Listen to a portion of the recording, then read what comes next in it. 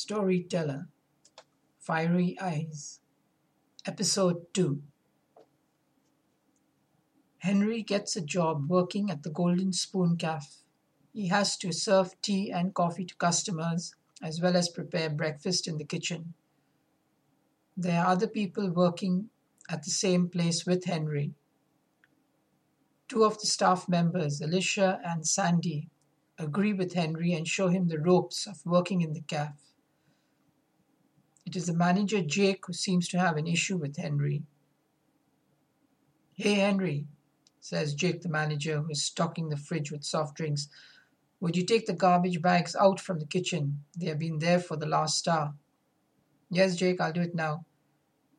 "Then you need to clean the windows, which are really looking filthy after the rain and storm we had here last week," said Jake gruffly. "But Jake, I wiped all the windows last evening," said Sandy. "Yes, you did, and that does not change the fact that it rained again last night, and more dirt has stuck to the glass," said Jake in an angry tone of voice. "I'll do that," said Henry, taking out the trash bags through the large blue door in the kitchen, leading out to the back of the cafe, where the garbage vats were lined up. After disposing of the 5 large bags, Henry took up a bucket and filled it with water and started to clean the windows of the old place.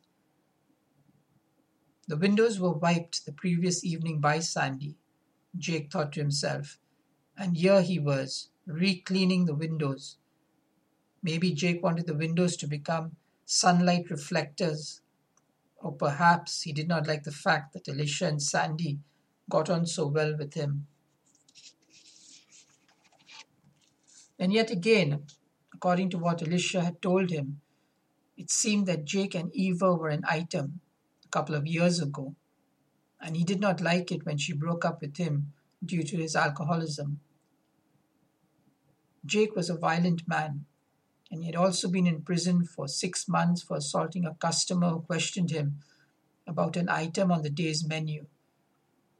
It seemed that the customer had told him that the breakfast served that morning was stale and the 2 fried eggs were cold.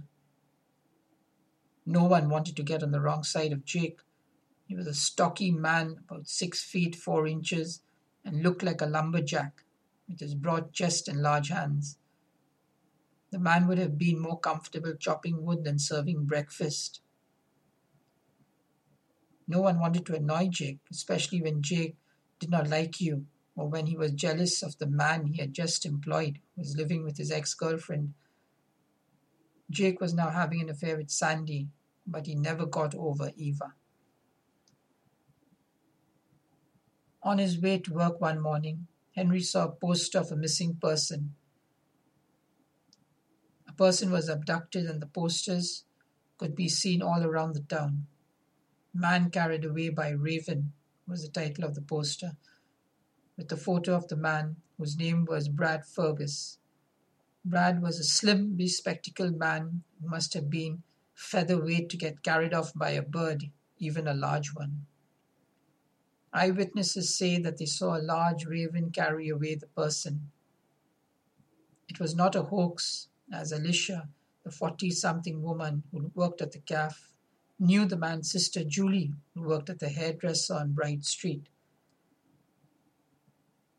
"Brad worked in the post office," said Alicia.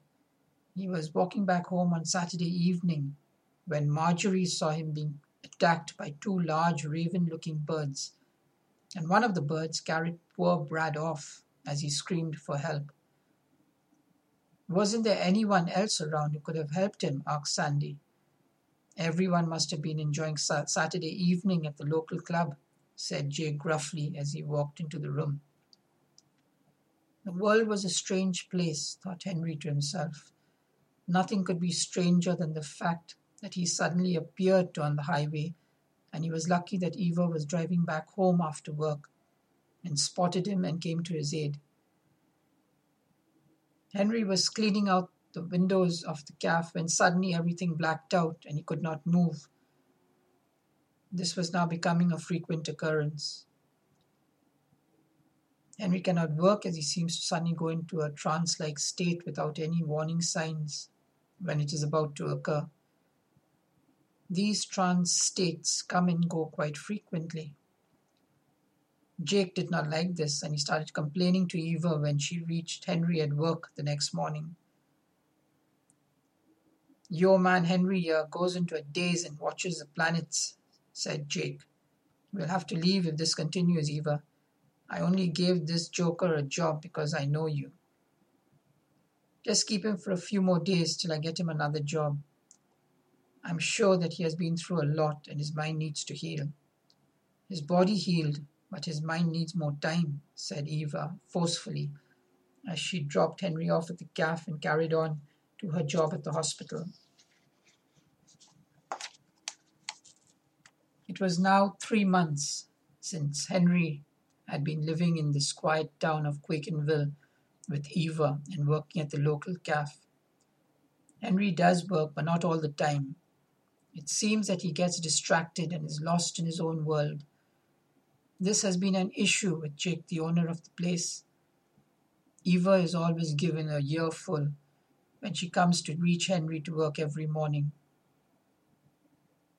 A lady keeps watching Henry as he sits in a trance looking at the skies. She watches from her black car. She is a pretty-looking woman with her long flowing black hair and penetrating gaze. She seems to know something about Henry as she watches him intently. The lady in the car does not notice a policeman walk up to the car. Miss, would you move your car, please? This is not a spot to park. Sorry, officer, says a young woman as she drives her car away. As the car passes the cafe, she cannot help but look once more at Henry with concern. Eva collects Henry in the evening on her way back home. She is tired after a day at work and does not notice an animal cross her path. As Eva hits hard on the brakes at the last minute, the car skids and moves to the side of the road. Eva, are you okay? Asks Henry, who is sitting in the front seat. I'm fine, says Eva, just a bit shaken. I did not see that fox cross my path earlier until the last second. I definitely need a cup of coffee. Eva gets the car back on the road and drives back home. In the distance, a car can be seen. The mysterious lady follows them back home in her car. She parks her car behind some bushes and sits in the car for a while. Later that evening, after Eva has gone to bed, the lady with the dark hair and an air of mystery about her walks to the window of the house. She looks in and she observes Henry sketching images on sheets of paper. He seems to be doing it all while he is in a trance. The lady goes to the side of the house where there is an open window. The room is in darkness, only lit by the light of the moon. She sees a desk near the window with a number of papers of sketches done by Henry. She crawls into the room through the window and picks up a stack of these sketches. She climbs out of the window just in time before Henry walks into the room and switches on the lights and places his fresh stack of paper with sketches on the desk, closes the open window and goes up to the bedroom. He snuggles into bed with Eva, who is already asleep. Eva wakes up. They make love before cuddling up together and falling into deep sleep together. The next morning, as Eva goes to the desk to pick up her file for work, she notices a pile of sketches done by Henry the previous night. Henry, you did some more sketches last night, asked Eva. I really don't remember. Are they any good? Asked Henry.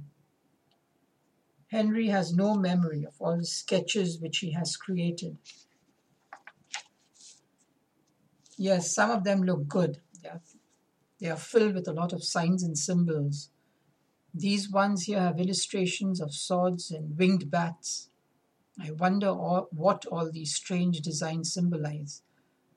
Perhaps we could also have an exhibition of your sketches someday, says Eva. My drawings aren't that good. I've no idea what they all mean, darling. Maybe we should show it to an expert.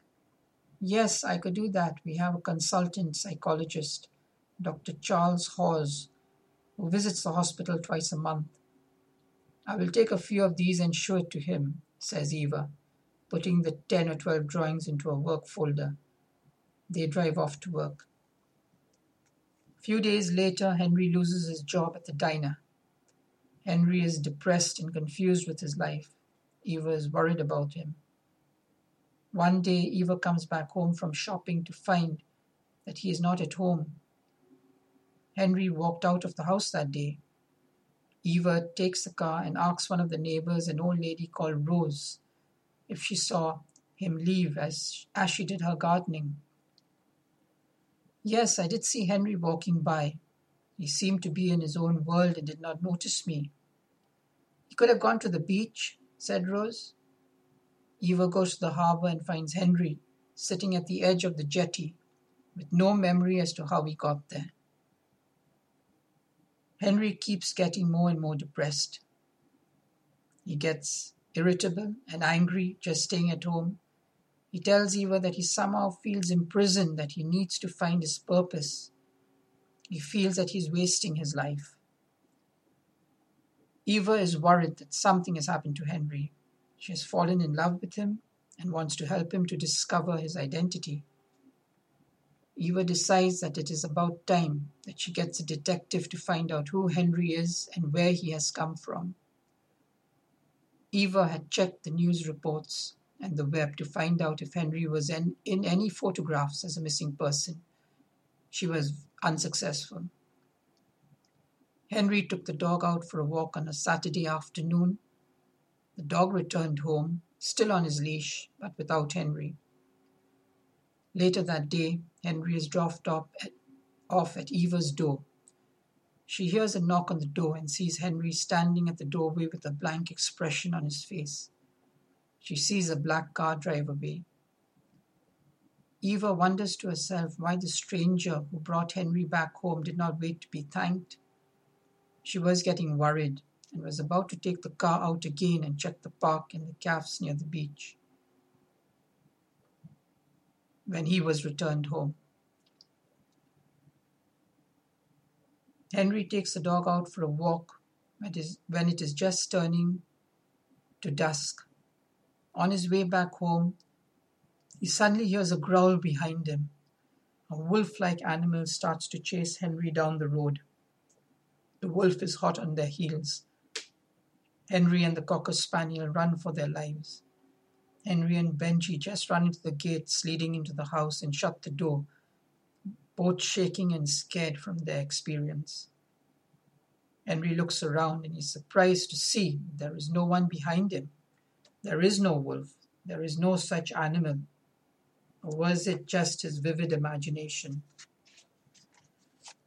Benji, did you see the animal chasing us? Asked Henry.